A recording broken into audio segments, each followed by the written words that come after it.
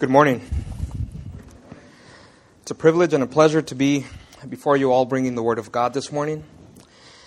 And this week, as I was preparing for this sermon, I was meditating on the book of Genesis, particularly chapter 1, where we're told of this great and wonderful God, this loving God who out of the great love that He has created everything that exists. He created the world, the galaxies, and then He created man. He created Adam and Eve and placed them in a garden with the many trees, with many different fruits for them to enjoy, to point them back to Him. And as I was meditating on this, I was reflecting on the fact that they had no reason to doubt God. And the Bible tells us that Adam and Eve, they gave in to the serpent's temptation of doubting God and His Word. And Scripture tells us that Adam and Eve, they willingly disobeyed God.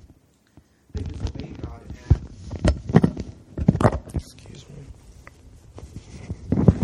They disobeyed God. And God had warned them not to eat from the tree. A tree that had no magical powers, a tree that was simply given to them to remind them of the fact that they were not their own creators, that they were created beings and that God is the creator. With this warning to not eat from this tree, God told them that the day that they ate from the tree, they would surely die. We read in Scripture that when Adam and Eve ate from this tree, they didn't die immediately. God displayed His mercy, His grace, His compassion, His love. And in this, we see that God, rather than giving them what they deserved, which was death, which was to annihilate them, God drew near to them and made a promise to make things right again. When they ate, they hid. And we see God's love and His faithfulness and His mercy and His compassion in that when they hid, God pursued them. God, knowing all things, asked 3 times, Adam, where are you? Adam, who told you you were naked? Adam, did you eat from the tree that I told you not to eat from? God, knowing all things, knew these answers, but we see God's love in that He pursued Adam, getting him to confess his sin, not to hide from him. And I bring this up as I was meditating on this week so that we can think through these experiences as we focus our time this morning on Psalm 32. So please turn there with me. If you're using one of the pew Bibles in front of you, you'll find it on page 462. If you're visiting us with this morning or you're unfamiliar with the Bible, we'll be making reference to this Bible, and it'll be helpful to know that the big numbers are the chapters and the smaller numbers are its verses. And before we read it, I want to give us some background information. The Psalter, the Psalm, is a collection of poems made up of 150 different life experiences, and they were primarily composed by King David. These experiences range from everything from fear to anxiety, from suffering to sorrow, and joy to delight. And if you look at the title of Psalm 32, you'll notice here that it says, your Bibles will say, a maskil of David. And this word can be understood as a teaching or instruction, and therefore can be read or translated as an instruction of David. And most commentators would agree that this psalm was written by David once the joy of his salvation was restored by God after he had committed adultery with Bathsheba and then murdering her husband Uriah, as recorded in 2 Samuel 11 and 12.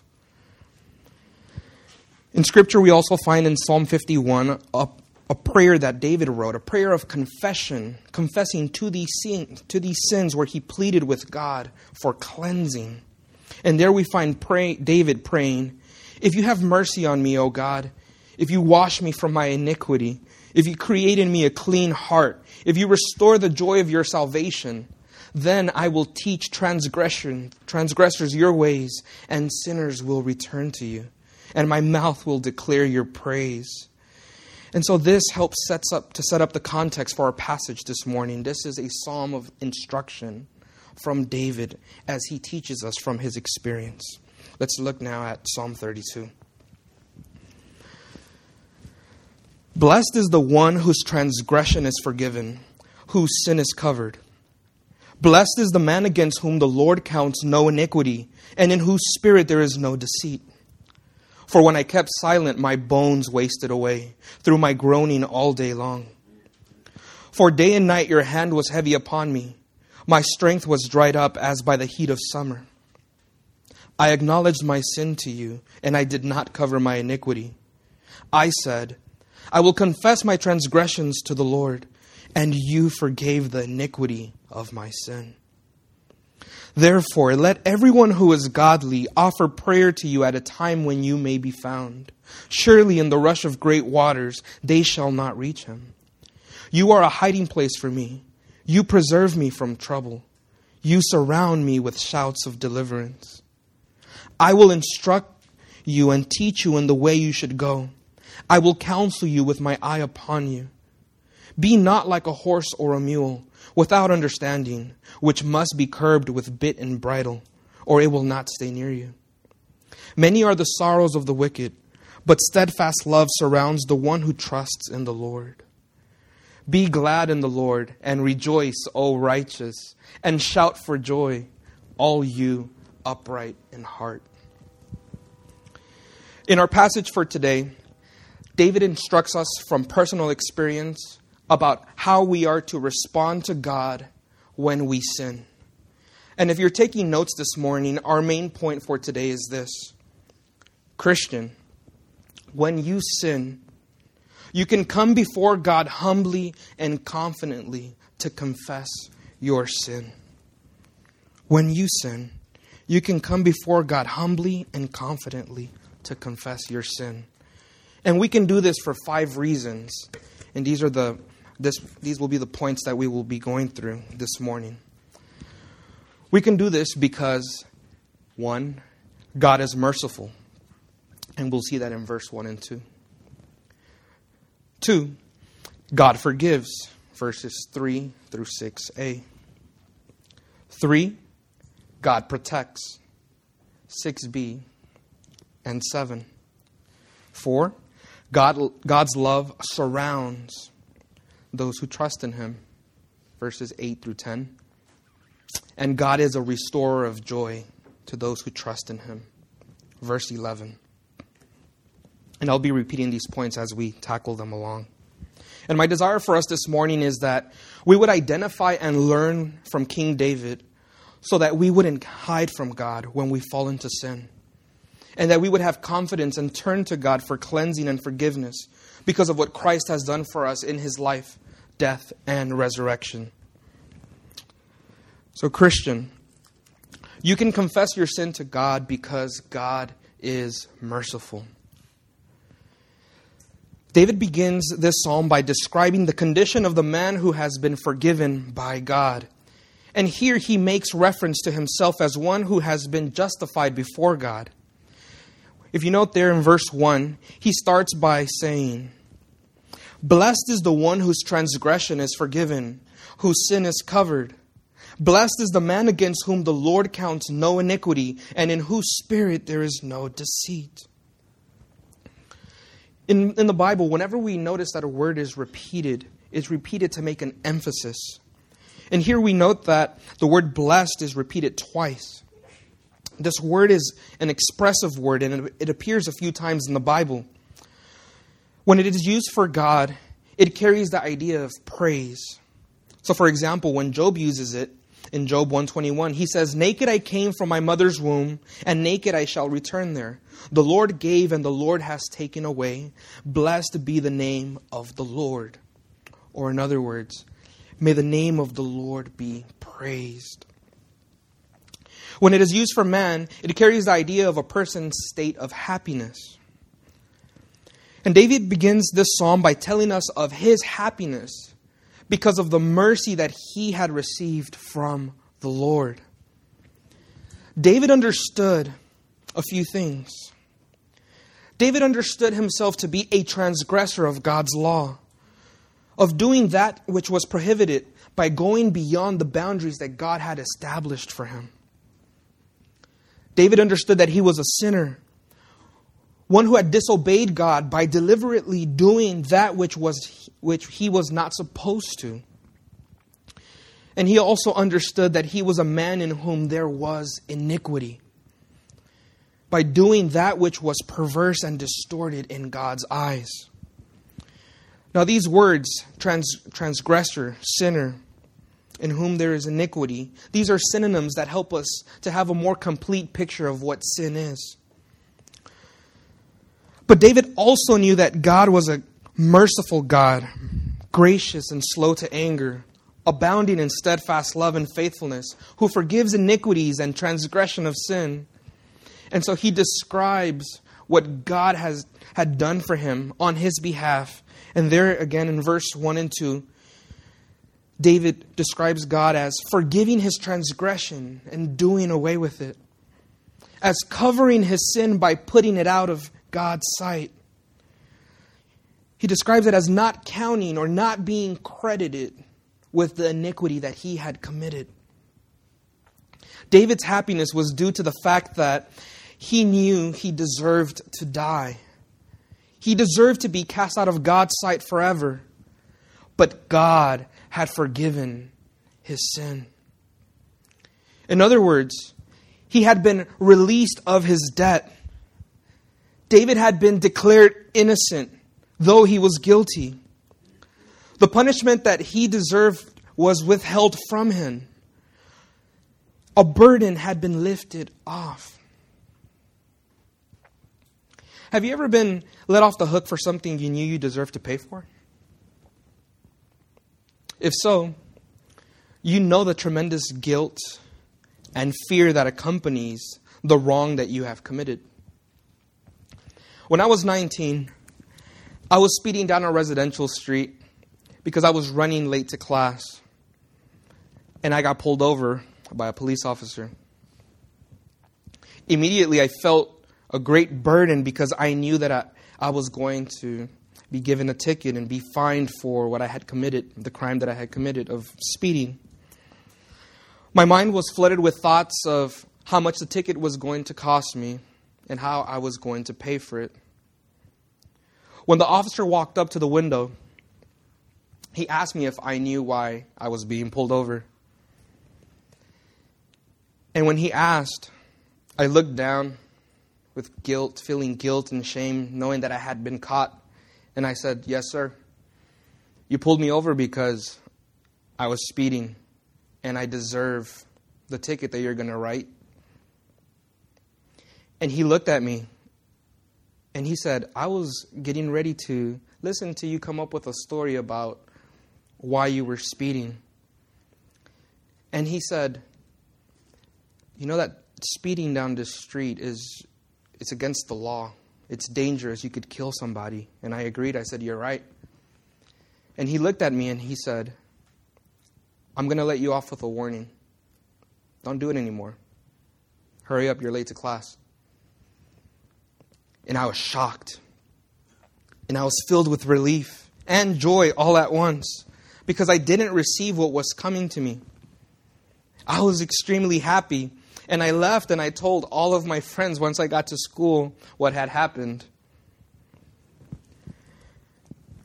This example falls short, but it gives us an idea of what God has done for us in His Son, Jesus Christ. David describes himself and all who receive God's mercy as being blessed. And the reason we're blessed is because we have not been treated as we deserved. We have been declared innocent and treated as such, even though we don't deserve it. Where each one of us has sinned against God by rebelling against Him, by not keeping His word, deserving to die, God sent His Son, Jesus Christ, into this world to take the punishment that we deserve for our sins. On the cross, Jesus became our substitute and paid for every sin that you and I would ever commit. And it is because of Christ's life and death that our sins have been forgiven, covered, and not counted against us. Let us never forget that the righteousness that we have been credited with is not a result of our own works, is not a result of the things that we can do or have done, but is a gift of God that has been freely given to us by trusting in the finished work of His Son, Jesus Christ.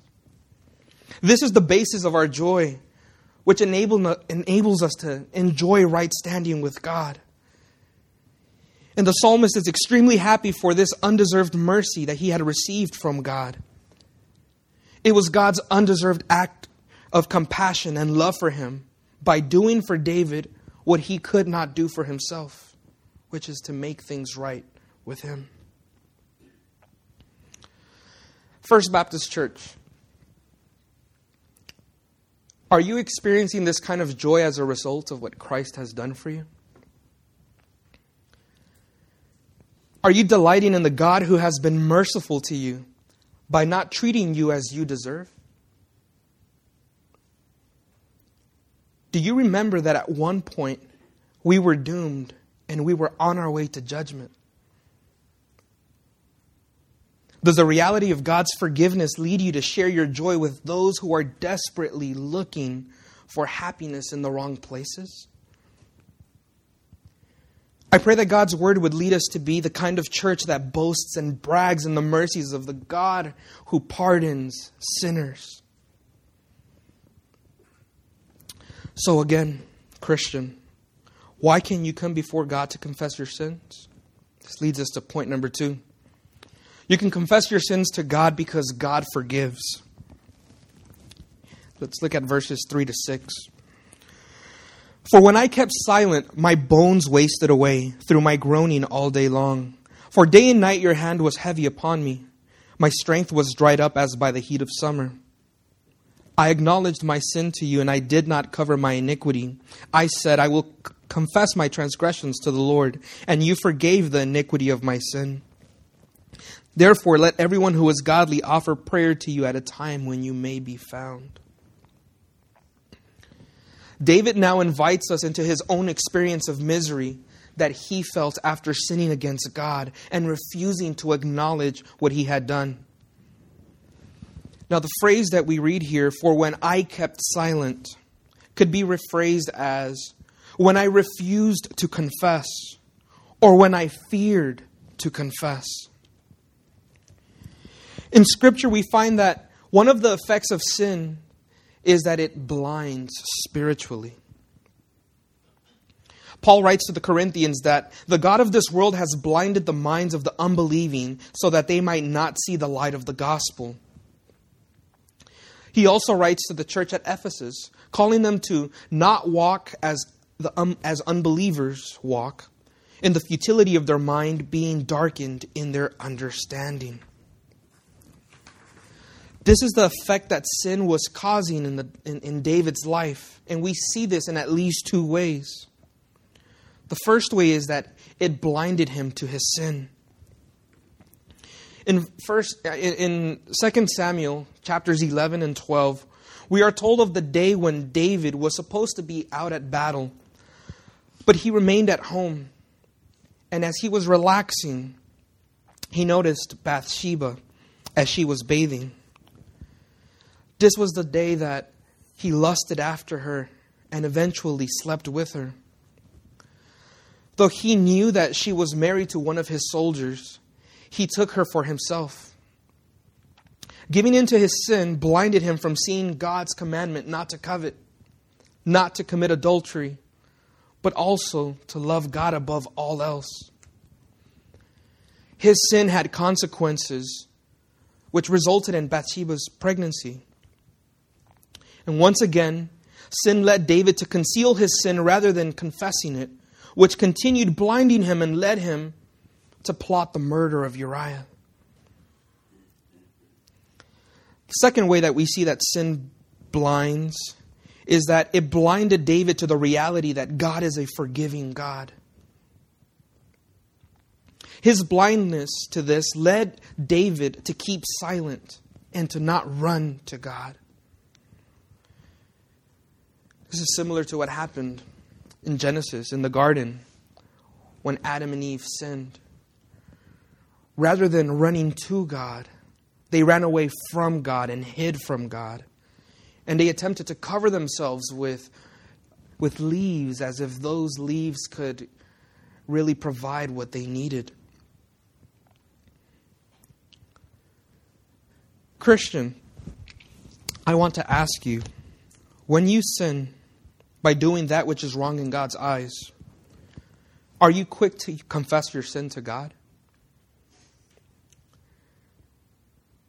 Are you intentional about coming before God, agreeing with Him about your sin, and asking Him for forgiveness? Or do you keep silent while your bones waste away?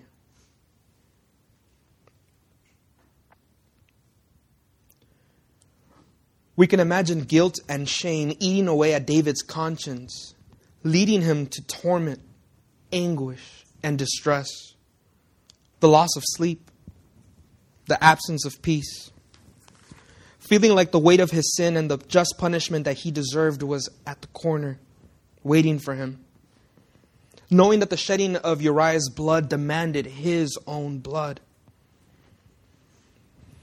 And in verse 4 we read, "For day and night your hand was heavy upon me. My strength was dried up as by the heat of the summer."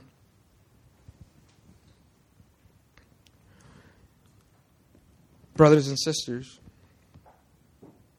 when you sin, do you see God's hand being heavy on you?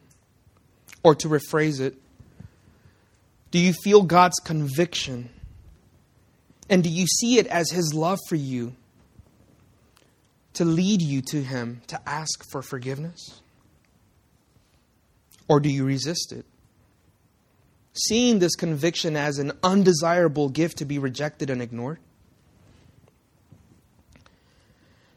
I pray that we would accept this good gift of God and run to Him because He is a God who forgives, as we see in verse 5. Here David writes, "I acknowledged my sin to you, and I did not cover my iniquity. I said, I will confess my transgressions to the Lord, and you forgave the iniquity of my sin." So how do we do this? If we look at verse 6, we find the answer. We do this through prayer. David calls believers to do this. He says, "Therefore, let everyone who is godly offer prayer to you at a time when you may be found."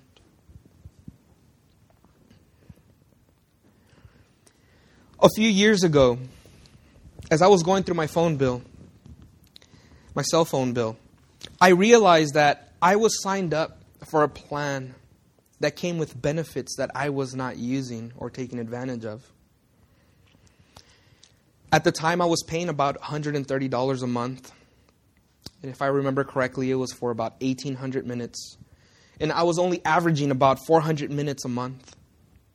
Most of my minutes were coming from my mobile minutes. And most of my communication was done through text. It turns out that I had been paying an extra $40 a month for about 2 years, which ended up amounting to $960. $960 down the drain. One of the blessings that Christians have, if we want to look at it as a phone plan, is that we have the privilege of coming before God in prayer. And if we look at the privilege of prayer as a phone plan, we have the best deal possible. Did you know that you have unlimited access to God, a direct line to Him, 24 hours a day, 7 days a week, 365 days a year, from anywhere in the world, with no roaming charges, with rollover minutes? And all of this was placed on Christ's account when he gave his life for us on the cross, also that we would have access to this great God. Friends, this is a glorious truth for us. And so let me encourage you to fight the desire to keep silent when you sin. Turn to God in prayer and acknowledge your sin to Him. Do not assume that your forgiveness comes by trying to do a few good works here and there. That it'll come by sharing the gospel as you're on your way to school, or dropping a few cents in a homeless person's cup as you get your lunch, as if these things could make you right with God. We must remember that God does not delight in external works apart from your heart's motives. David writes about this in Psalm 51:17.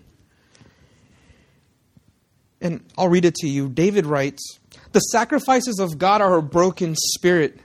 A broken spirit and a contrite heart, O God, you will not despise."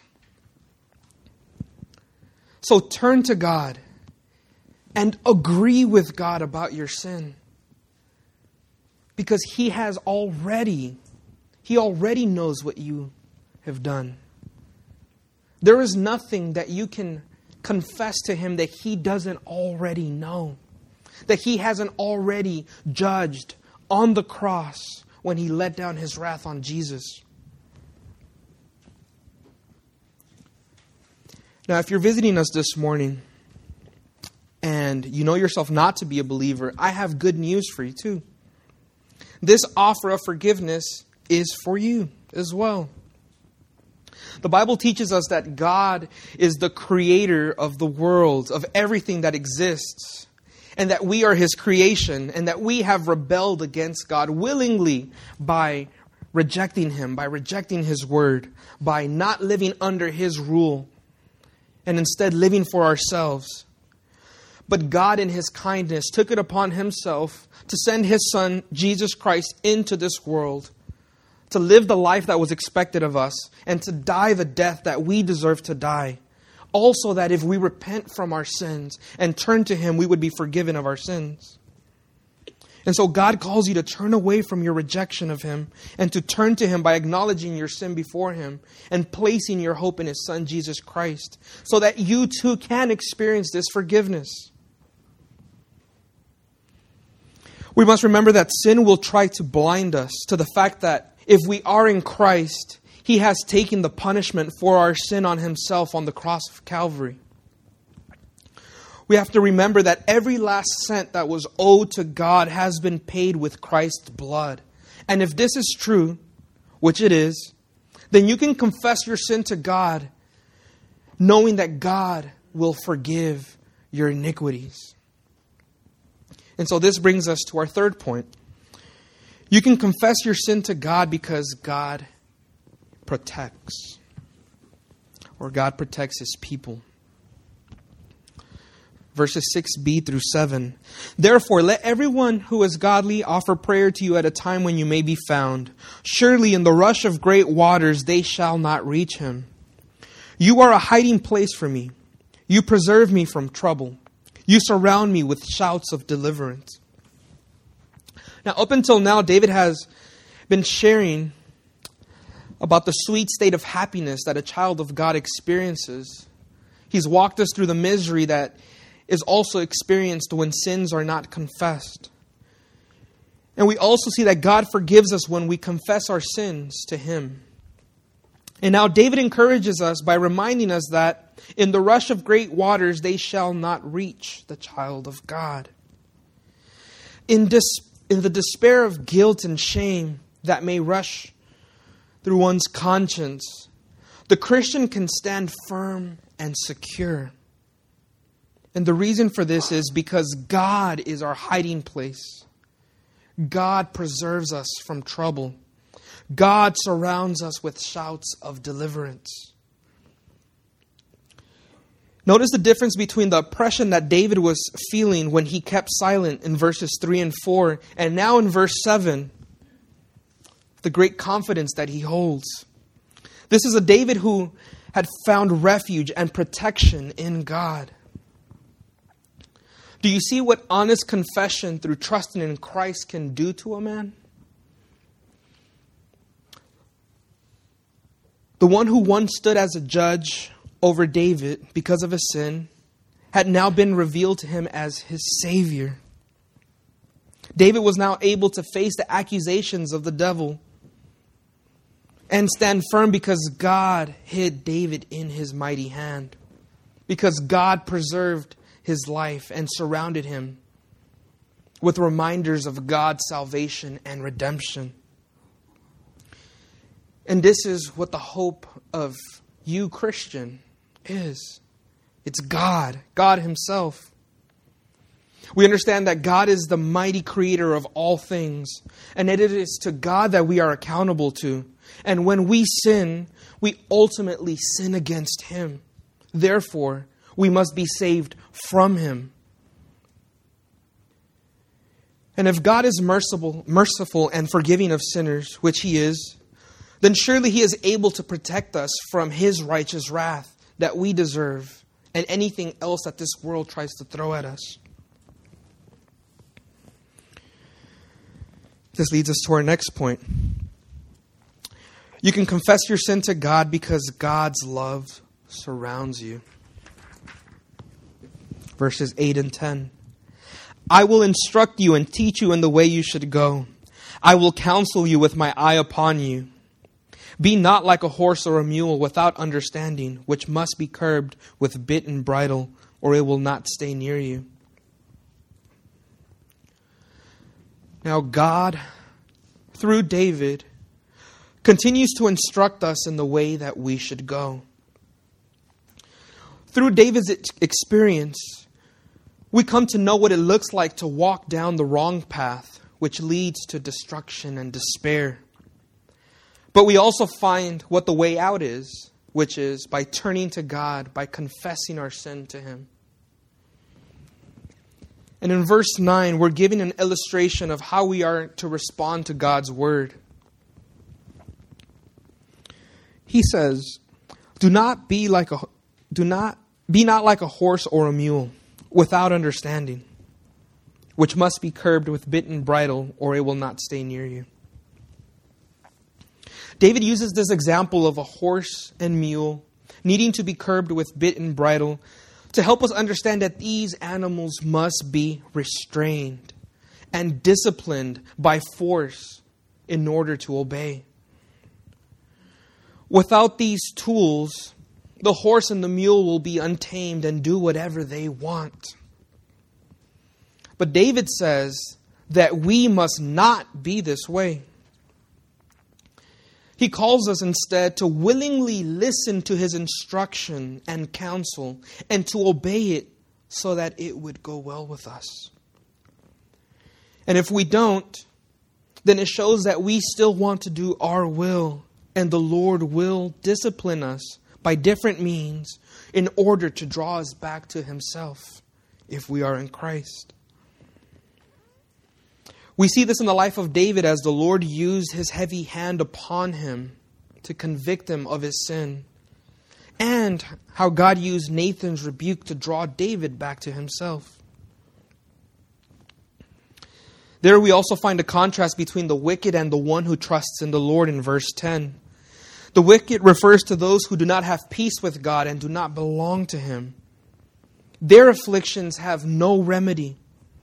They are filled with fear so desperately that they try different means to ease their consciences, all which fail utterly. On the other hand, we see those who trust in the Lord. These are those who belong to God and who have been made right with Him through their faith in Jesus Christ. Those who trust in Him are surrounded by God's steadfast love, by God's abundant mercies that are undeserved. And it is God who extends these mercies. What a blessing it is to have these mercies surround us.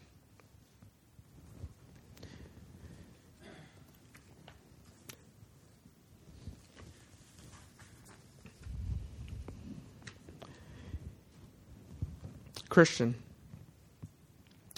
Do you praise God for the different means that He uses to remind you that you have been purchased by His Son for Himself?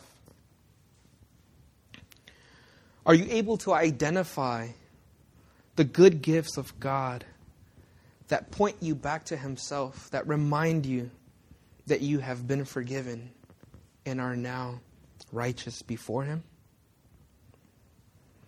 The Bible tells us that the greatest need of man is to be in right standing with Him. And God offers us that in Christ. And so, friend, if you know yourself not to be a Christian and you have more questions about this, feel free to ask Pastor Jeremy or myself or any of the members around you, and we'd be more than happy to tell you about this. And this leads us to our last point. You can confess your sin to God because God will restore your joy in Him. Verse 11. Be glad in the Lord and rejoice, O righteous, and shout for joy, all you upright in heart. As we know so well, sin overpromises and always underdelivers. And as if that weren't enough, it also leaves us with a bitter taste in our mouth. But God changes that. David finishes this psalm by reminding us of the greatest blessing that we have in God through Christ, and therefore calls us to rejoice. And we can rejoice in God because we are no longer seen as guilty sinners before Him. There He refers to us as righteous. And if you know yourself, even if you look back at the past hour or past couple of hours, you know that you've disobeyed God in word, thought, or action. All which disqualifies you from this identity of righteous. But God addresses you not as sinner, but as righteous in His sight. You and I serve a generous God, and we are called to rejoice in Him for who He is and for what He has done for us in His Son, Jesus Christ. We have reason to be glad and to shout for joy and to tell the world about this God, because this God is so merciful, loving, forgiving, kind, patient, gracious, and He treats us as if we were innocent. We are truly blessed. To conclude, we can confess our sins to God when we sin because God is merciful. He forgives. He protects. He surrounds us with His love, and He restores our joy in Him. Let's pray.